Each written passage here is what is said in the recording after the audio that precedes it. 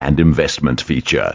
Well, with more and more South Africans seeking new opportunities overseas, I think many investors are unaware of some of the unforeseen tax and fiduciary hurdles associated with moving assets offshore. I think COVID has sadly highlighted some of those potential difficulties associated with the death of a relative overseas and those possible complications that may arise when dealing with an offshore estate. Well, to find out more, I'm joined now by Mandy Dex-Peak, Head of Old Mutual Wealth Fiduciary Services. Mandy, welcome to the show. Thank you very much, Michael. Thanks for inviting me to be on the show. Now, the passing of a loved one, I mean, it's an already traumatic event, and you don't want to be adding further complications that can add unnecessary stress and strain because you're dealing now with winding up an estate and all of those issues, estate taxes and fees. What are some of the unforeseen tax and fiduciary hurdles associated with the ownership of foreign assets? Michael, I think how I'm going to start this is disclosure and transparency with regards to the assets that you have offshore. You'll remember in the early 2000s, South African residents had the opportunity to regularize previously unregularized offshore assets. If you haven't done that or didn't do that, then you should seriously consider the possibility of bringing a VDP to make sure your assets are regularized, because what often happens when a person passes away and has assets offshore that haven't been previously regularized, we end up in a very difficult situation with SARS and with the Reserve Bank. So that's the first thing. Also, a very important point, and something that we highly recommend at Old Mutual Wealth Fiduciary, is that if you do have assets in offshore jurisdictions, don't have a will in South Africa or executed, drafted in South Africa that deals with your worldwide assets.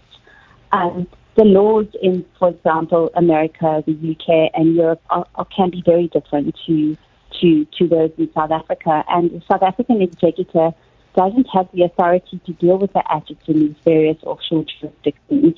As you know, more and more people are moving assets offshore, so these situations are arising or becoming more common, I should say.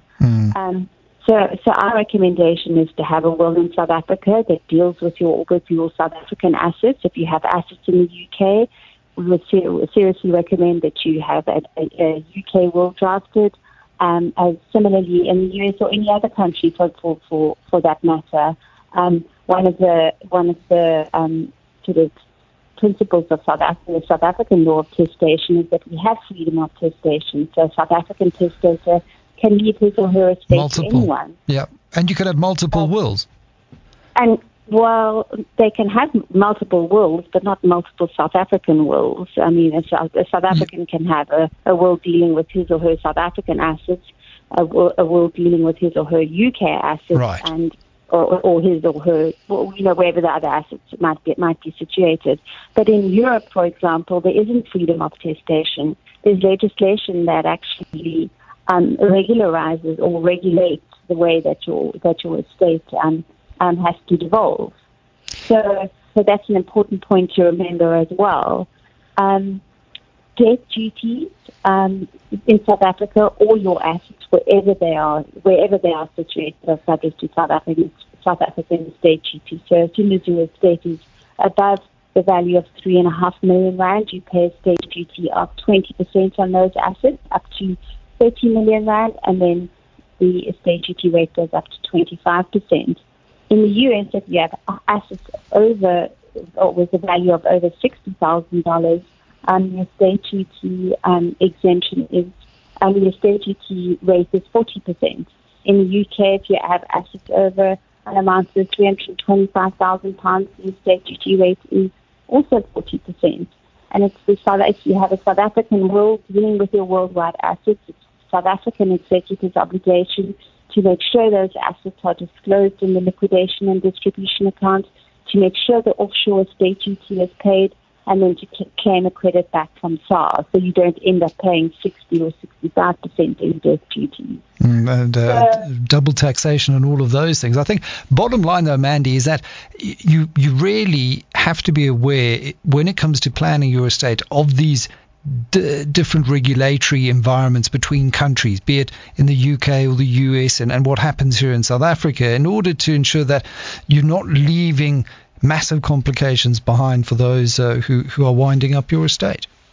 You're 100% accurate, Michael. And not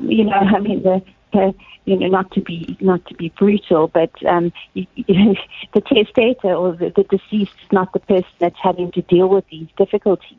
So, all of these things, if you, as I say, if you have one will dealing with all of your assets, wherever they might be situated, the fees are enormous because you suddenly have to deal with applications for probate in the UK, dealing with UK attorneys, similarly in the US. And the European law of succession is an absolute nightmare to deal with. I mean, I dealt with an estate for a testator who had a worldwide will and had assets in Austria. It took us 12 years to finalize.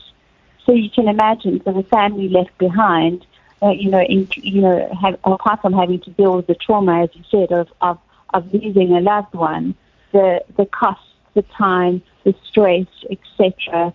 It's just not worth it. So I can't stress enough the importance of having an expert doing an estate plan, looking at your assets wherever they're situated, and making sure that you have the right wills in place in the right places. Absolutely. It's a very small investment for that sort of peace of mind that brings. Mandy, just lastly, as we running out of time? Yes.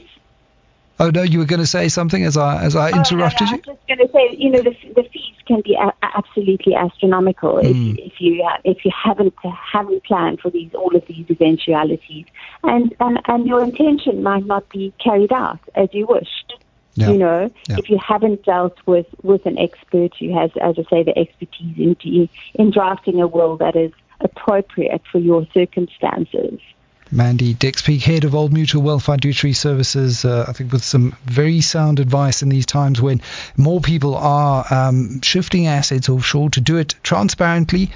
SARS had that voluntary disclosure program and to regularize your affairs and to seek professional advice when it comes to managing all of those different regulatory environments to ensure that you're not leaving a huge headache as your legacy to those you leave behind. This is